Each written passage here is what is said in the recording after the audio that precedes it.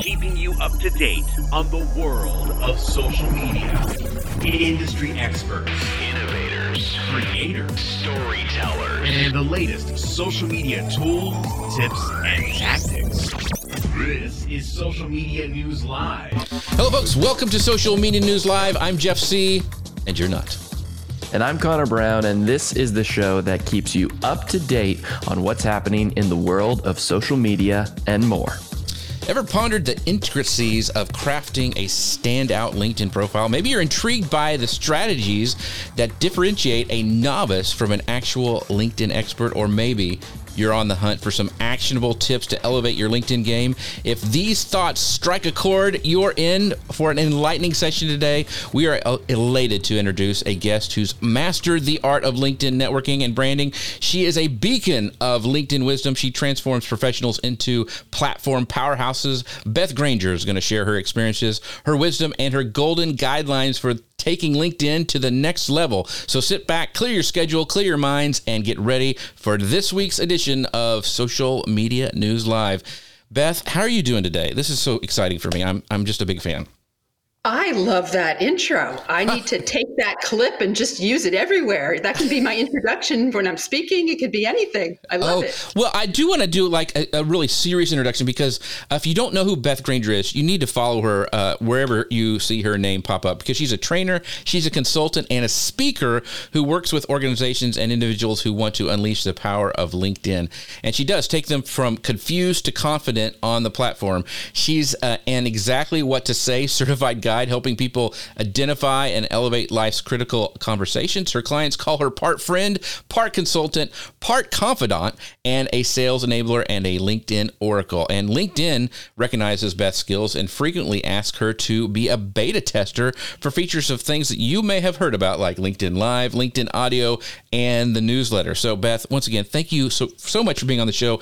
Our friend Peg Fitzpatrick just couldn't say enough nice things about you. So I'm so excited that we were able to put this together. Well, it's great to be here. Thank you.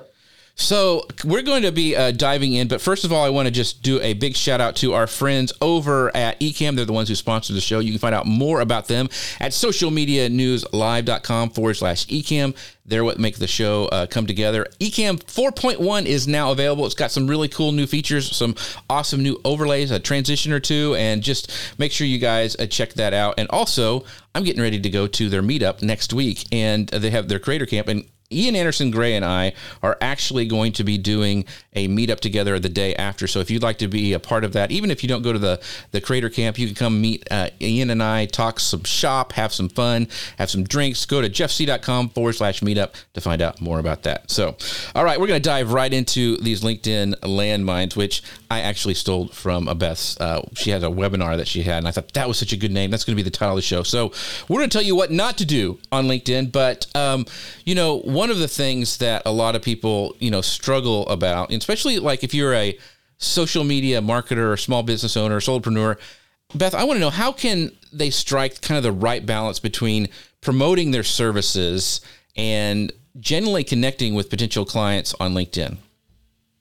Yeah, that's a great question, because people always wonder, they don't want to be too salesy, they don't want to be too pushy, but yet they're there for a reason. I like to always think about it as a conversation.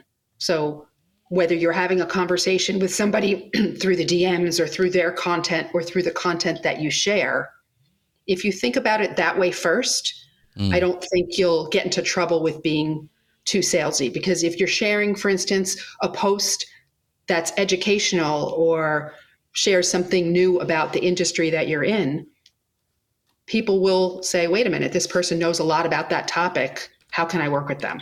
So you don't have to always be overtly promotional, just the content that you share. If it's educational, inspirational, or just interesting, it'll do that for you. I think because we've all seen those people who don't do that. It's like, and they kind of come at you either really too hard or really, really vague. So, I'm sure we're going to get into that and talk a little bit more about that. But I guess that's one of the things as a podcaster, and also since I do like Guy Kawasaki's, I produce his and edit his show, I get a lot of people pitching me, and you can tell that they never have they don't even know what the podcast is about. They say, we're a big fan, and then it's totally has nothing to connect with anything that I do ever. Yeah. So, I mean, why do people still do that, Beth? I mean, I don't understand it. Like, does it work really at all? I do not understand it either. Okay. And I think there are probably two types of people.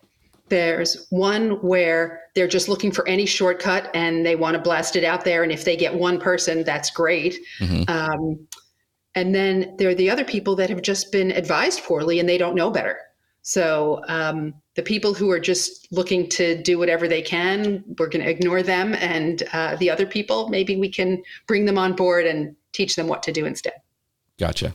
Yeah, that's very interesting. And I think to your point, it goes back to that connecting with people. And on LinkedIn, one of the big things is connections, right? On most profiles, you can follow someone and that's simple as clicking a button. But if you want to connect with them so that you can talk one-to-one, you have to connect with them. Connection requests without personalized messages often go ignored. And I think rightly so. You get a whole bunch of random ones. You're not sure how you're connected.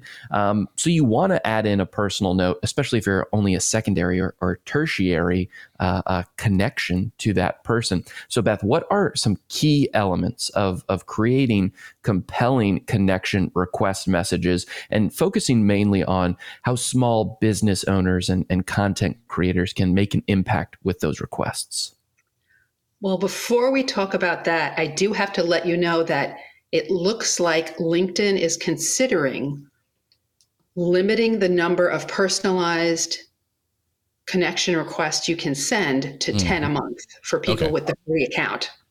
So that will be interesting, problematic. I hope they don't do it.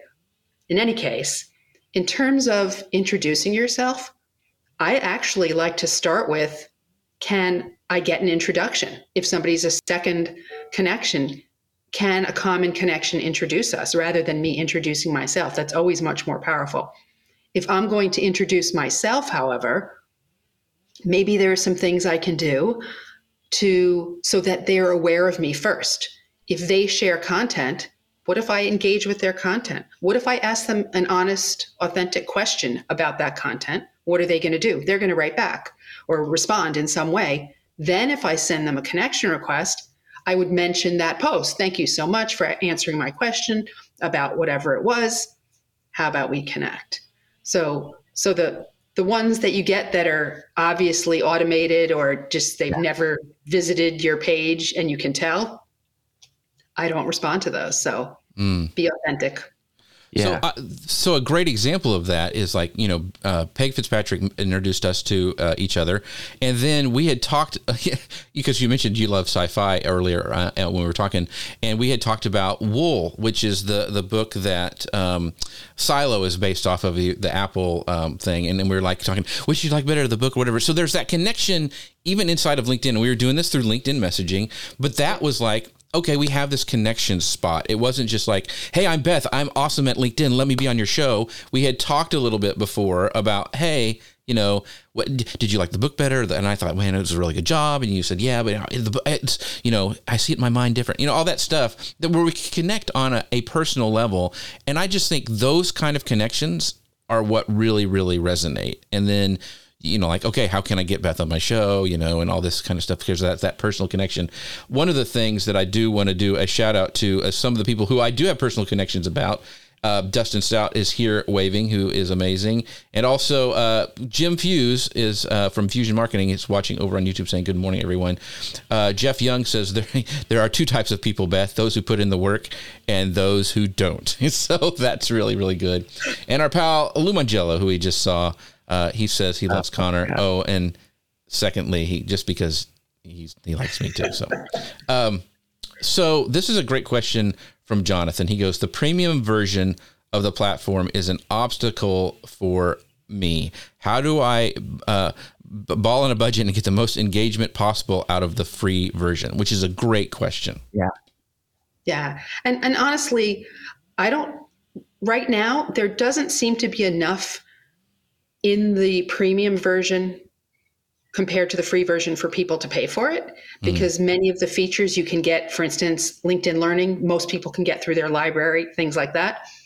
Now, Sales Navigator, that may be worth it depending on your role. But if you're not already using all the features and being stopped from doing things, maybe you've done too many searches in a month or whatever it is, you don't need to pay for that version. There's so much you can do in the free version, whether it's engaging with people's posts, whether it's introducing people, sharing your own content. So unless you're really hitting roadblocks that having additional features would fix. Right. Yeah, it's pretty pricey. So I've never done it myself. So, but I know some of the linking experts I have. So I want to go back a little bit to the topic of like so like I've had like Jim has been on here before, Lou's been on the show, and I repurpose the clips and I post them to LinkedIn. But I always try to mention the person who's on my show. So how can, but some people will tag you on stuff and you're like, I don't even know what you're talking about. Like, I don't know you, and you called me into this and then you get upset. Right. So this tagging, indiscriminate tagging, can be seen as spammy. So how can content creators use tagging effectively to promote their content without like alienating their connections that they've got? Yeah, well, you're doing it right. So if there's a legitimate reason, right, you had a conversation with somebody, you were at an event with somebody, it absolutely makes sense to tag someone. But what people are trying to do when they tag you with no reason is they're trying to get you to engage with their content, and therefore your network may see it. So you're essentially spreading the word about whatever they're talking about. Right. And then the first time this happened to me, it was somebody I knew but had just met. And they started tagging me on every post they did. So if it was about LinkedIn, maybe that makes sense. But it could have been about, I just learned how to change a tire, tag Beth. So I actually had to say to them, can you stop tagging me on all these things? If what you're trying to do is get people to see your content, there are other things you can do. You can send somebody a direct message. Hey, I just shared this thing you might be interested in. Here's the link.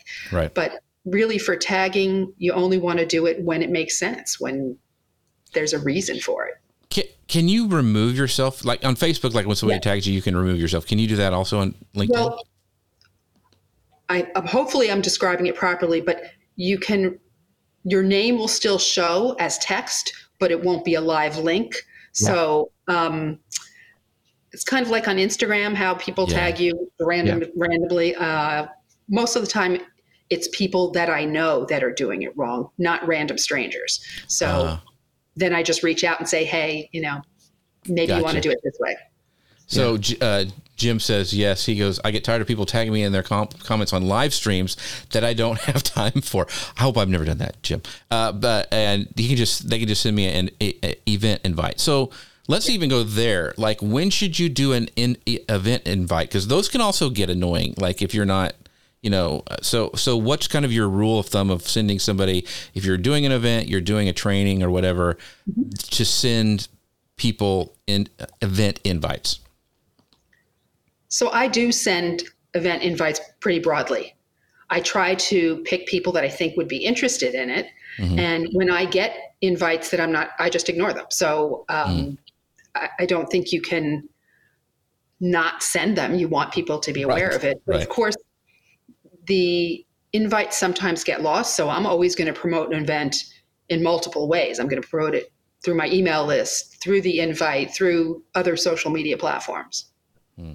That's a good point, because you want people at your event, but you also don't want to be annoying. So I guess if you're doing so I don't send them for this show, right? Like I could, but I think because it's a weekly show, that would get annoying. Am I doing it right? Or should I invite people like once a month? I mean, what would your thoughts be on this? See, once again, folks, free consulting. There we go. So. What my thought is, I would love it, actually, LinkedIn, if you're listening, please, I would love it if people could subscribe to a recurring event, just the way you can subscribe to a newsletter. Because how great would that be? It's the invite feature in events is actually really problematic. You can't make yourself a list and re-invite those same people if they've attended or expressed interest. And I'd even love to have the all filters search to be able to break down my network to invite people that I think would be interested. So, yeah. So Connor, before you get to your question, I got one more for it, because it's the newest kind of trend, it seems to be, is people are creating newsletters on LinkedIn. And then I get an invite for all those as well. So best practices for newsletter invites, because I mean, I can see the value. Like in some of I've subscribed to, like, Andy Cresadina is an incredible SEO guy, and anything that comes out of his mouth, I want to listen to because he's so smart. So those kind of things. But like, I get some really random like invites that I'm connected, that I didn't even know I was connected to these people, and it's for their newsletter. So best practices to send those out. Well, I'll tell you why that's happening. Only on the first newsletter edition, the very first time that you send one, it will invite your entire network, everyone you're connected with and anyone who follows you, to subscribe. Only that first one. So that's why you're getting so many of them. Mm-hmm. And then it puts it in your featured section so that people, when they visit your profile, if they want to subscribe, they can. But it's not a manual process. It just happens. Yeah. Okay. That's not very cool, LinkedIn. Come on. Yeah. What's going on? We do have our friend Peg Fitzpatrick popped in over on YouTube saying, better late than ever. Hello, everyone. Thanks, Peg, for coming by and also introducing me to Beth. So this is really, really cool. All right, Connor, go ahead. So one of the things that I always fear, and this is in my everyday life, is coming off as too pushy, right? Or being annoying, right? I think about it all the time, especially when I'm about to send out a message. I'm like, is this just going to be annoying? Is this going to hit their inbox or whatever? They're going to be like, oh, this guy. So when it comes to those things, what are some common pitfalls that you see time and time again, Beth, when it comes to professionals, especially those small business owners, coming off as too pushy or aggressive in their outreach, and how can they avoid those pitfalls? Yeah, it's the same thing happens in person, right? Whenever you're wondering whether to do something on LinkedIn, just imagine you were in a room full of people. Would you say that same thing to somebody, or would they walk away? Yeah. I think that's a really great way to start. Yeah. And it depends on what your goal is. So are you reaching out to someone that you don't know yet and you're introducing yourself? Or is it somebody that you know and you're trying to have a sales conversation, or anything in between? I think acknowledging the differences between those kinds of conversations is really important. I love that. I think it's so important, because we talk about that all the time too. Like, if you wouldn't say it to them in person, in their face, then you probably shouldn't say it, right, or whatever it is. So I think that's really, really important, keeping that personal aspect to social networking. Yeah, that's true. So we do have a great question from Janet, and this is back on the newsletter when we were talking about that, because I think everyone has the same thing. It's like, what about people who connect with you like after the fact? Can they subscribe to your LinkedIn newsletter? Is it only in your you said it was in the feature section? Do you remind people? Is it best practice to like go back and like every once a month going by the way, I have this email newsletter you can subscribe to on LinkedIn? How do you keep, I guess, people trickling in to sign up on your newsletter? Well, first of all, hi, Janet. Great to see you.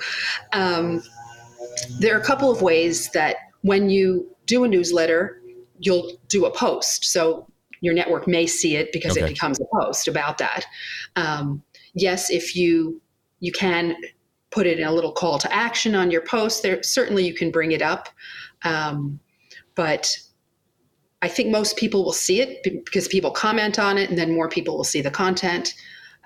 Just like promoting any other thing, promoting an email newsletter, promoting something else, you can sneak it into different places so that people find out about it, especially if it's a topic that you think somebody's going to be really interested in. You can send it. So. Gotcha.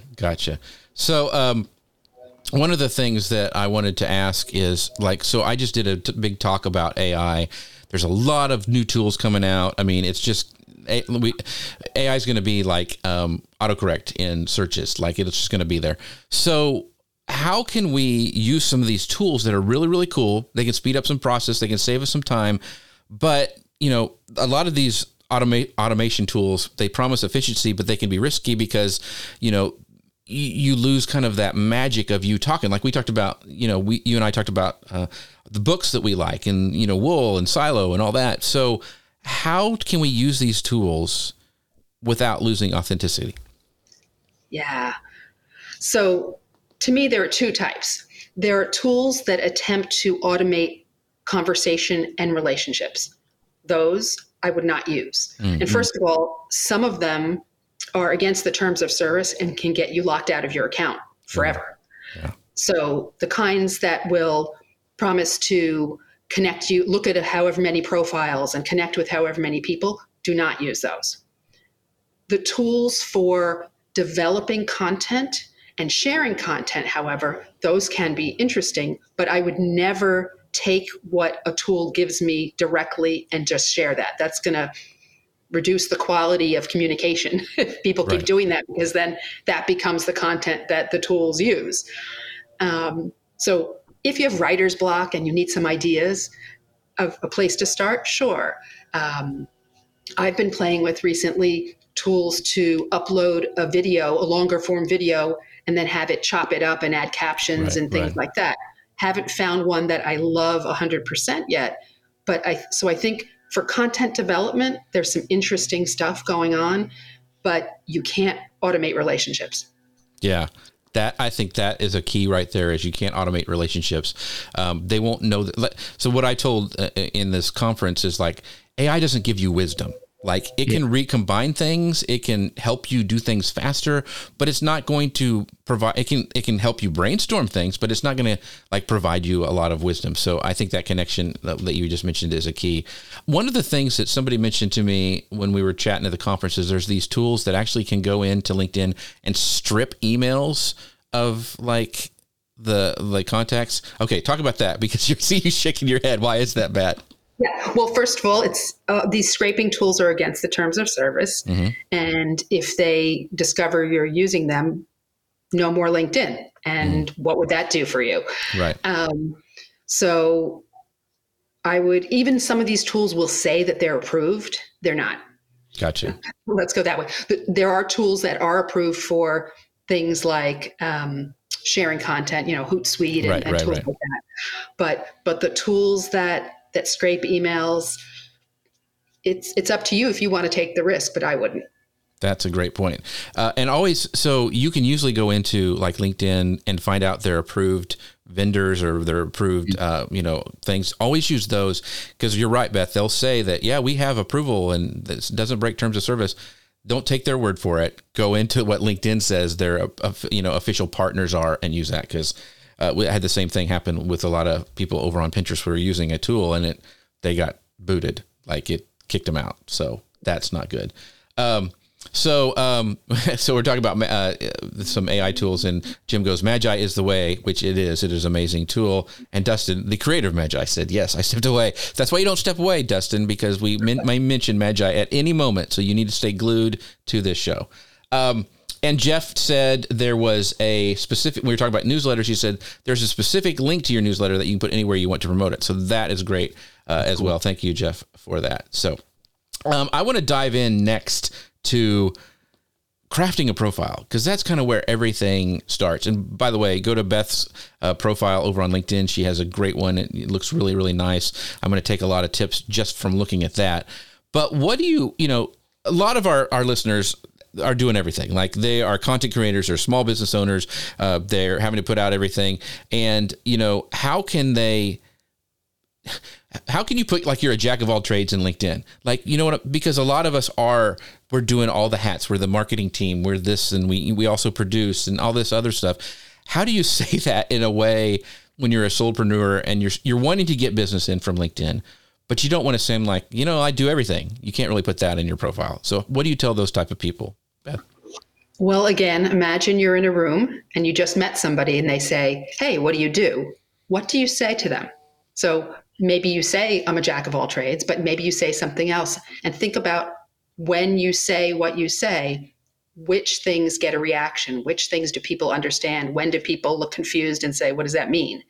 And that helps you, I think, in how you introduce yourself, perhaps with your headline, things like that. Plus the about section is an amazing place to tell your story, to tell that story of why you do multiple things. And I don't think it's as confusing as it might seem, especially if you're consistent with the content that you share. That's really, really good.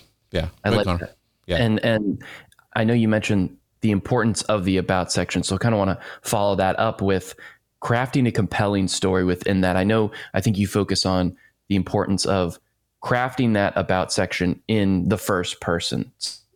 Because that can be tough for people because it can be a little challenging to talk about yourself and put yourself in this perfect light and try to attract the people that you want to attract to it. So when you do have a lot of hats, and I know it's a what you would kind of elevator pitch almost in person, but what are some other tips around that about section? And because it just seems so crucial. It's really the first part of your profile, right?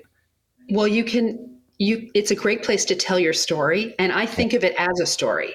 I wish I remembered who it was, but there was someone, and I didn't get a screenshot, who started their about with, I've been in sales since my first lemonade stand. Well, that makes me want to read further. Like, how many people came? How much did you charge? I want to know more, right? So starting with something compelling and then being able to, just like you would in a conversation, say, I'm involved in all these aspects and I love it. Or for me, if I was going to do it that way, I might say, I have bright, shiny object syndrome and I admit it. Yeah. And then continue with what I'm saying. So because I've heard different, there's some people who are like very corporate, like this is how I do my about page. And then there's other people who kind of do it more towards what you're saying is this really storytelling style. Do you lean more? I mean, because I know some people feel like, okay, I'm working for this company and I can't really show that I like to read books and I'm a big fan of the Wool series, for example. So where's the balance in that? Like, how do you, you're worried about what your job, your boss thinks, and then what you need to really craft to get more people to engage with you on LinkedIn? Yeah, that is a dilemma. And I feel bad for people who are in that situation. And there are actually people who have regulation around what they can say, financial services and things. But if you just happen to work for a company, you still can get your personality in the way that you write things. And maybe at the end of your about where you say, when I'm not working, I like to, or something like that. So I know it can be a challenge. And for people who have their own business or consultants, that kind of thing, we have a lot more freedom to share our true personality. And I know it can be hard for people that work for other companies. Right. This is a great question that I want to pull up. This is from Annette. She goes, yes, Beth, it's so important to be clear about what you do, Beth, working on this myself. And one of the things that I've seen a lot of people that have done it, and I have not yet, but they have, when you roll over their photo, it has the video, right? And I'm not sure exactly, Beth, how long you have to talk.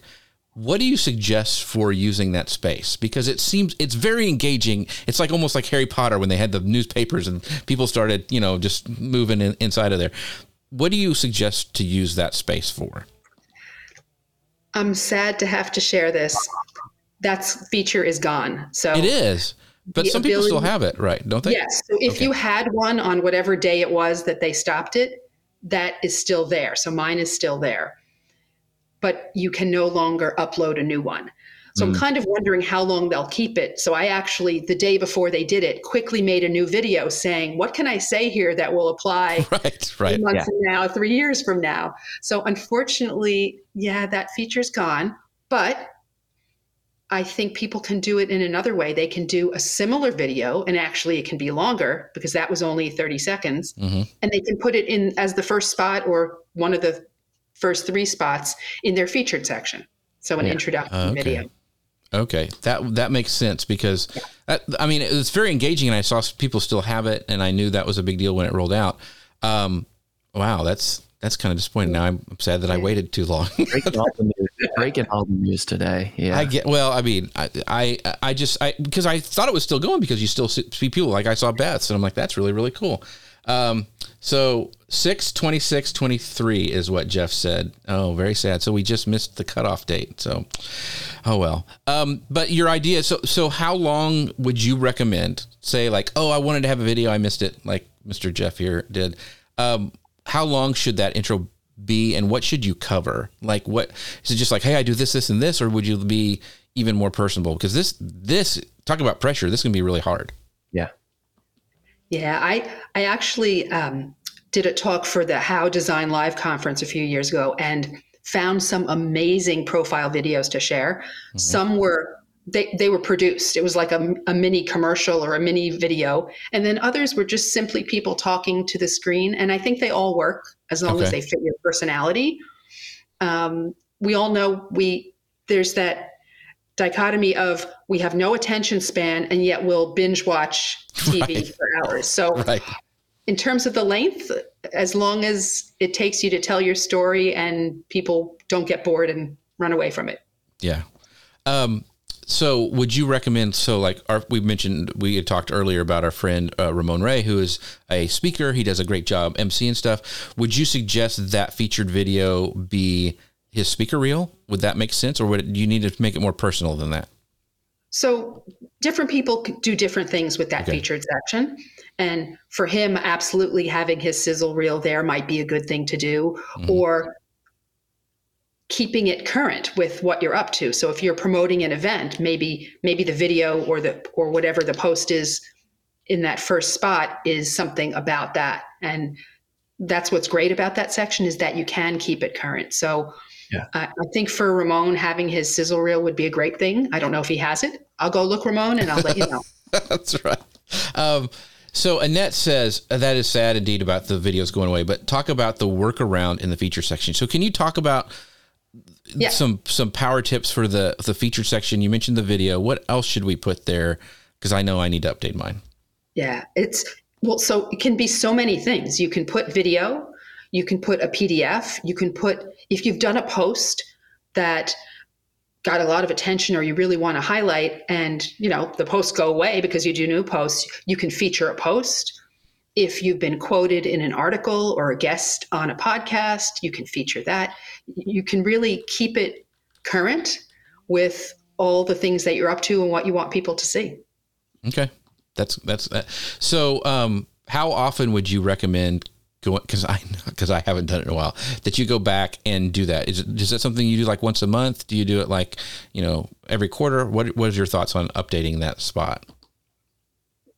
I know I'm going to say it's going to be an annoying answer. It depends. Right. Okay. So, I've had the first 3. You can have as many as you want, but only the first 3 show. Mm-hmm. So I've had the same first 3 for a while now.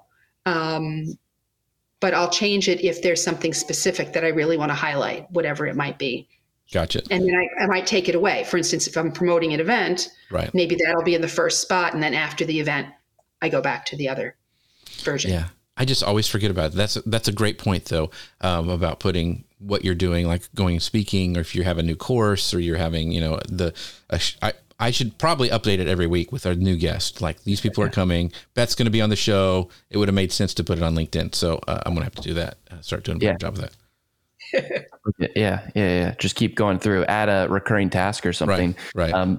So much of LinkedIn is first impressions, right? And so much of business, of course, is first impressions lasting. Typos, misspellings, grammatical errors can set someone off as soon as they see it. It's a huge fear for me because whenever I type an email or a Word doc, by the end of it, I look up and it's just all red underlined because I can't spell anything. It's like restaurant. I just don't think anyone could be able to spell the word restaurant. There's like 4 U's in it. Mm-hmm. So that's something that's very near and dear to my heart because I'm terrified of it. So when it comes to those things and the idea that it could be detrimental to your professional image, do you have any tools just beyond the spell check or strategies that you'd recommend to content creators and professionals trying to have their LinkedIn content as polished as possible? Well, for your profile, have somebody else look at it because we know what we meant to say. And I hope I don't have one on mine. Maybe I do. I don't know. But so, and also coming back again, it's kind of like when you do a puzzle and suddenly you can't see anything, but if you walk away and come back, it jumps out at you a spot. So, having someone else look at it. Of course, there are the tools like Grammarly and things like that some people use. And I worry about it less on a post that's going to go away than I do on my profile where people are going to come back again and again and see it. Got it. Yeah. So Janet says she thinks of we're talking about the feature section. She says the feature section as a library bookshelf, which I thought that was great. Like, cool. And then Jeff says that he totally agrees, Beth. Keep it current. I update mine usually weekly, but keep certain ones in the key spots. So that is a really good piece of advice there. Janet says, read it when we're talking about having it, other people read, but read every sentence aloud backwards from the period. That is a power tip there. Yeah. I wonder if I can do that. Read that, or you're just reading backwards. Yeah, I couldn't do it and walk at the same time. I just fall plumb over is what would happen. Yeah, it would be accident waiting to happen. So let's talk a little bit, because this, we're talking about crafting the profile and all the stuff that goes along with that. Let's talk about visuals, because they play a crucial role in your online branding. So what tips do you have for our viewers and listeners regarding like profile pictures, cover photos, other visual elements on LinkedIn? Because I've seen some really, really good ones, and I've also seen some really, really bad ones. So what do you tell people about the visuals that you can create on LinkedIn? Well, first of all, your photo, it needs to be good. It doesn't necessarily need to be taken by a professional photographer, but if you can, it would be better. You certainly don't want it. And I have one as an example. I'm going to blur out the face, but I actually saw one, because I use this as my example all the time. And now that I have a real one of somebody with their arm around someone and it's chopped off, from like a wedding or whatever else. Right. Don't do that. And then there's some subtle things, and that's just my opinion. But when you go to a page and it looks like the person's looking off the page, so to the left when you're looking at it, that feels awkward to me. To me, you should be facing straight or looking in. I don't know why. Maybe that's just my thing. The other thing is to absolutely use that space of the background graphic behind your photo, because otherwise it's just this empty, it looks like you're never there. It's wasted space if you don't use it. And I think of it as your personal, professional billboard. Ooh, I like that. Professional billboard. So Jeff has a good question. Visuals to GIF or not to GIF or GIF, however you prefer. That is the question. So what are your thoughts on that? What's funny is that if you look in the LinkedIn help documentation, it says that you can't use GIFs, whichever one it is, but you can. And I've actually been using them for the header graphic for my newsletters. I've also made that the primary, at least right now, primary content when somebody goes down to my content section. So when they come to that, they see the animation happening. So I don't see why not. Okay, cool. The other question I have is I've seen a lot of profile pictures that are AI now. You can tell that they've used something for an AI. What are your thoughts? Are you using an AI image for your profile photo? If that's the world you're in the AI space for some reason, maybe. Yeah. But for the rest of us, I want to know who I'm speaking to. I want to see the actual person. So if I met them for coffee, I would recognize them. Okay. That's my personal opinion. On that note, I have seen, and this is a speaker that I will not name, but I saw their online profiles and everything, and then I met them in person, and that was a lot younger, different one. Like, it was like, what? This is not the same person, kind of a thing.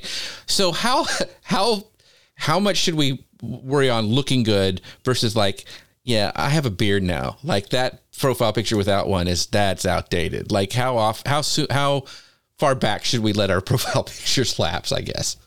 I think if somebody would recognize you in person, then you're fine. I tend to think about when I get new glasses, but I have multiple pairs, so that wouldn't work necessarily. But if somebody wouldn't recognize you, it's time for a new one.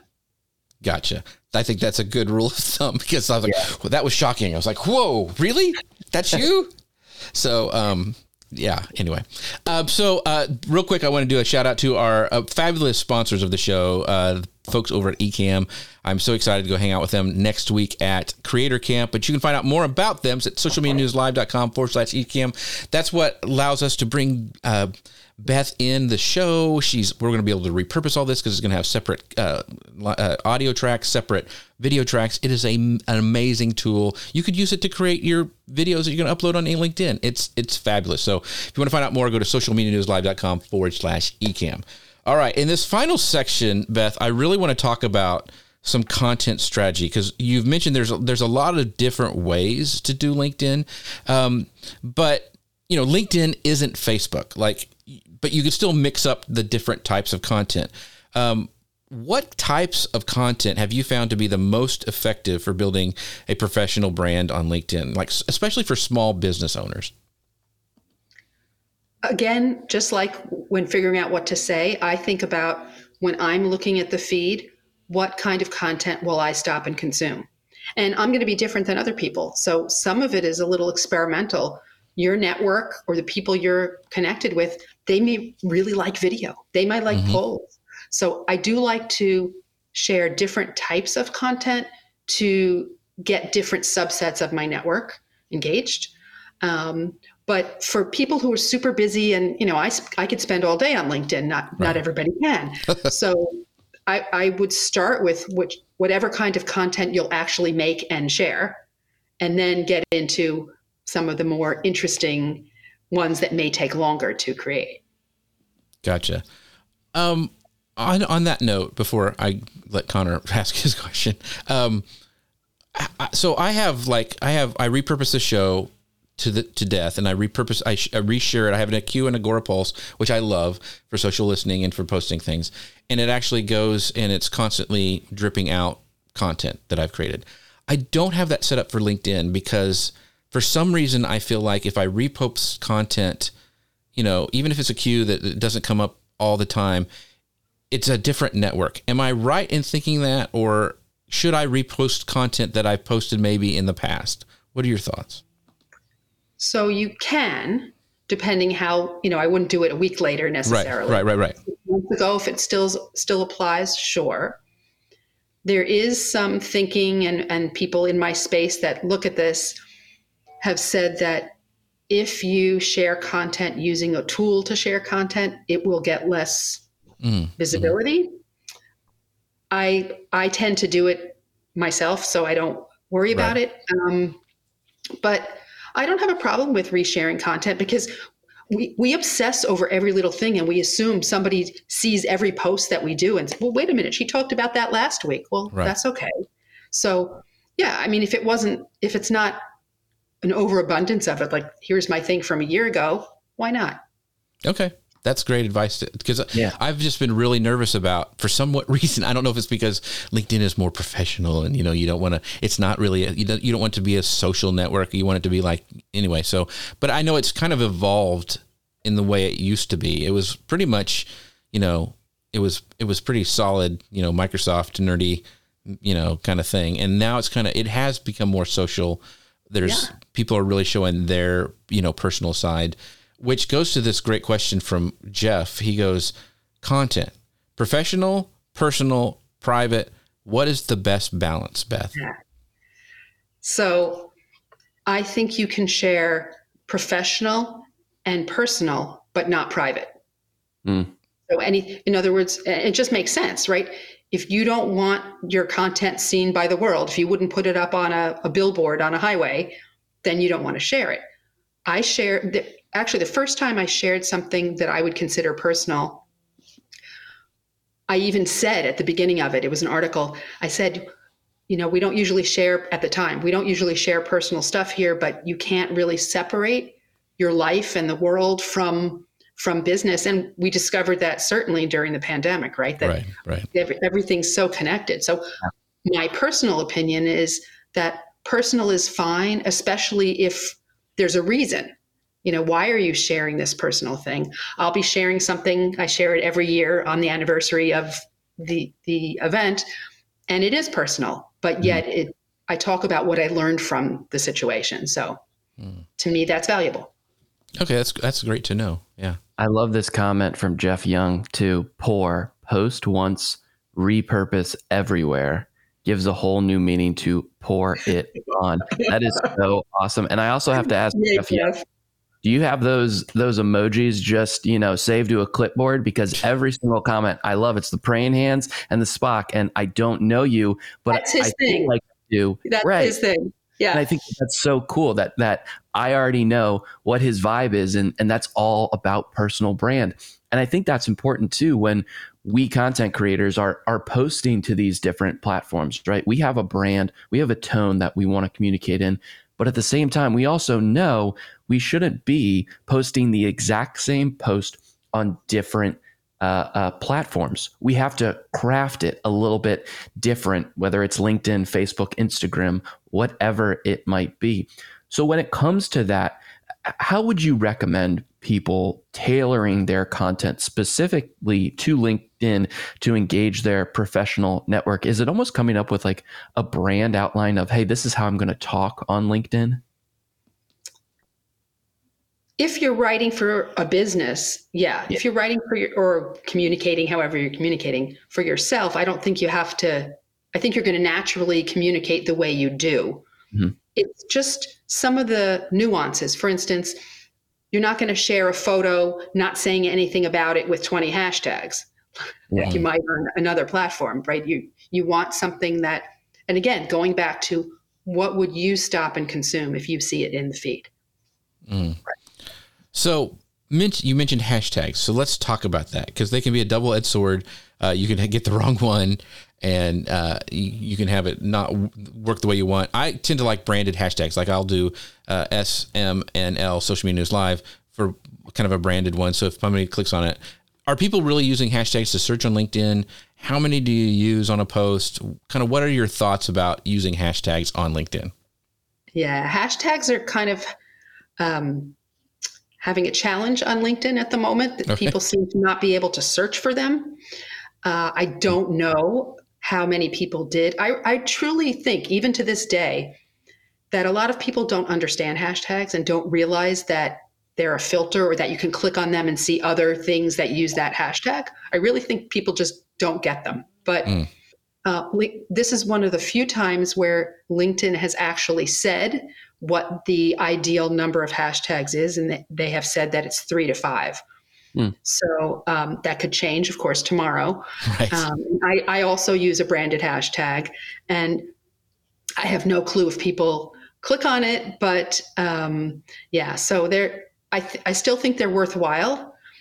One thing and this, again, just my personal opinion, I don't like when they're within the body of text. I find it harder to read. I like them at the end.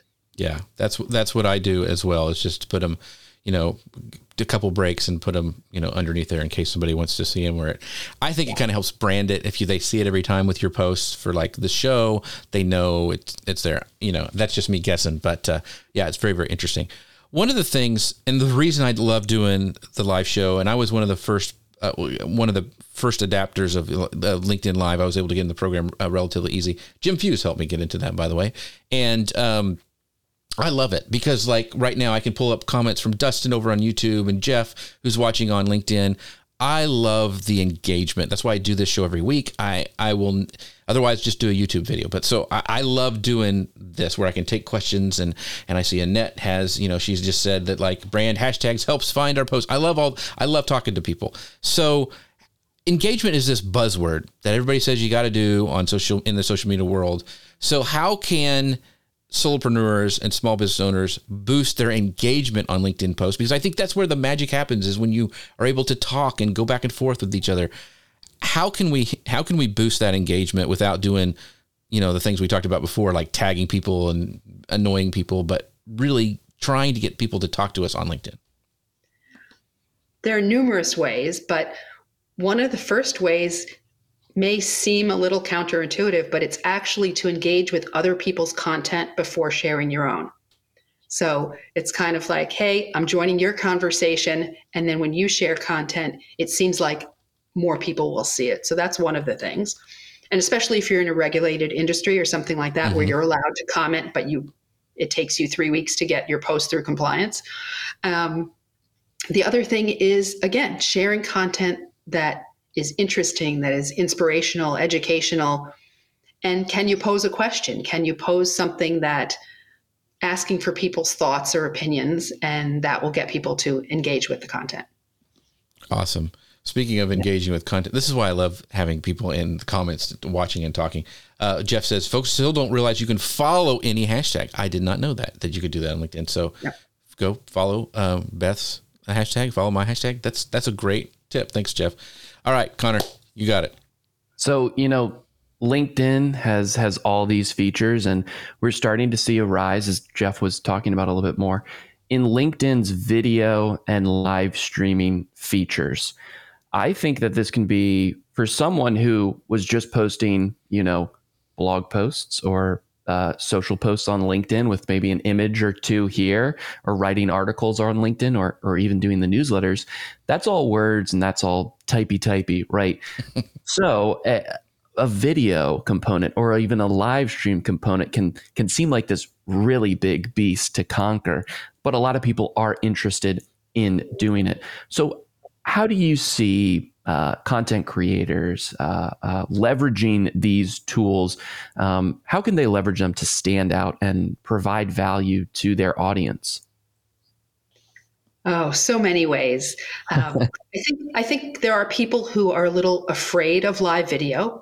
Yeah. But if you can get over that, just do it. Because even if you don't have a lot of people that join you live, that's content that you can repurpose, have replays, chop it up, use it for other things. I think it's a wonderful thing. Plus, people don't think about the fact that you can invite anybody to be your guest. So it's a way to reach out to somebody. If you want to, if there's someone you've always wanted to speak with, invite them on your LinkedIn live show, or to join you for a LinkedIn audio event. It's certainly a way to support your network too. When I first started doing LinkedIn lives, it was during the beta period.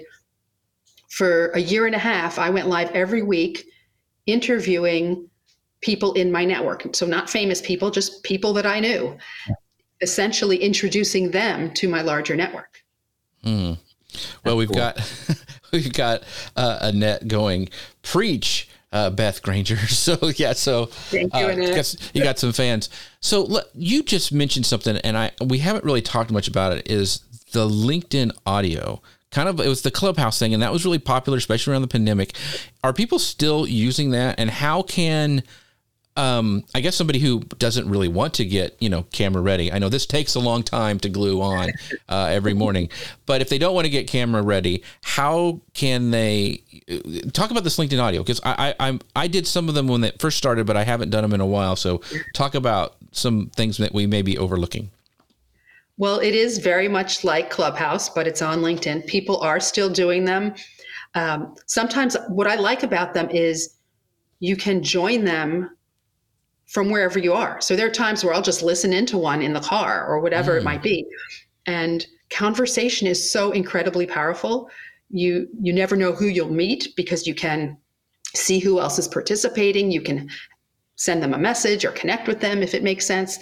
And the power of conversation to change the world, it's there. So I think it's a wonderful thing. I haven't personally done one in a while, but that's more of a time thing than anything else. Do you start them like a live? Do you kind of would you promote an audio event on LinkedIn? So I've done it both ways. I've done it where you make an event and it's an audio event and you promote it ahead of time and invite people, et cetera. And then I've done random ones where I just think of something I want to talk about and I quickly make it and go live.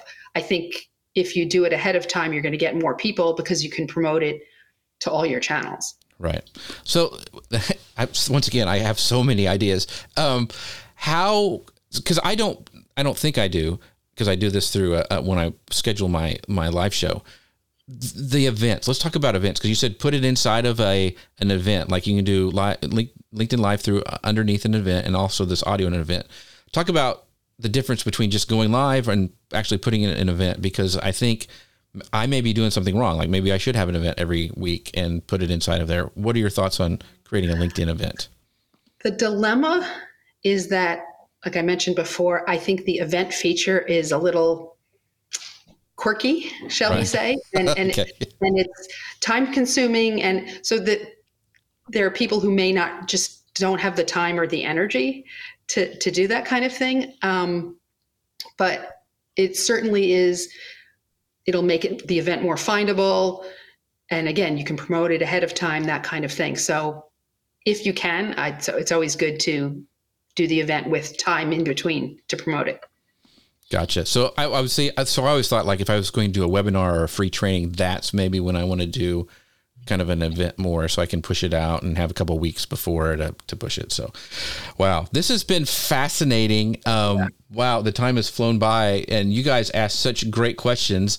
Did I forget anything? Was there something I should have asked you, Beth, that I like the huge landmine that's going to blow up my face if I don't follow your advice? Is there another one that I missed? Any of them? I mean, there are so many, but you know, like I said, if you're in a room with people, how would you behave? Yeah, Don't do something that would make somebody walk away from you. Gotcha. Connor, did you hear that? I heard that. Behave. That would have been good to know a couple of years ago. That's Thank right. you. That's just, you can make up that time. Well, Beth, thank you so much for this. I want to have enough time for you to tell everybody what you got going on, where people can find you, all of that, and push up some of your services. And by the way, she does have an incredible LinkedIn profile. So if you don't do anything else, go follow her and connect with her over on LinkedIn. But Beth, go right ahead. Sure. Well, of course, I'm on LinkedIn, Beth Granger. And I have a website. I honestly don't use my website all that much. I'm on some other social media platforms, but really the places to find me are my website and on LinkedIn. Awesome. Connor Brown, the unsinkable Connor Brown, where can people find out about you and your services as well?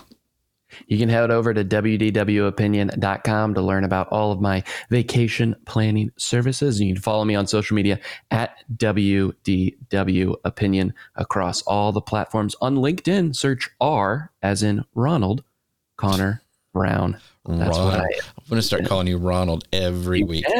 Yes. And wanted to give a big shout out because look at this. We've got your fan club here, Beth. Jeff says, thanks for featuring Beth, fellas. She is top notch. I would agree, Jeff. Thank you for all the great comments. Annette, thank you for stopping by. All of our folks Dustin and Jim and Janet, everybody who watched and commented today, thank you. We would not be able to do this show without you guys. It makes Friday so much fun for Connor and I and our guests that come on. Appreciate Beth for being on here. And with that, we thank you guys. Don't forget our sponsors, Ecamm. You can find out more about them at socialmedianewslive.com/Ecamm. And with that, we'll see you guys next time. Bye, everybody. Social Media News Live.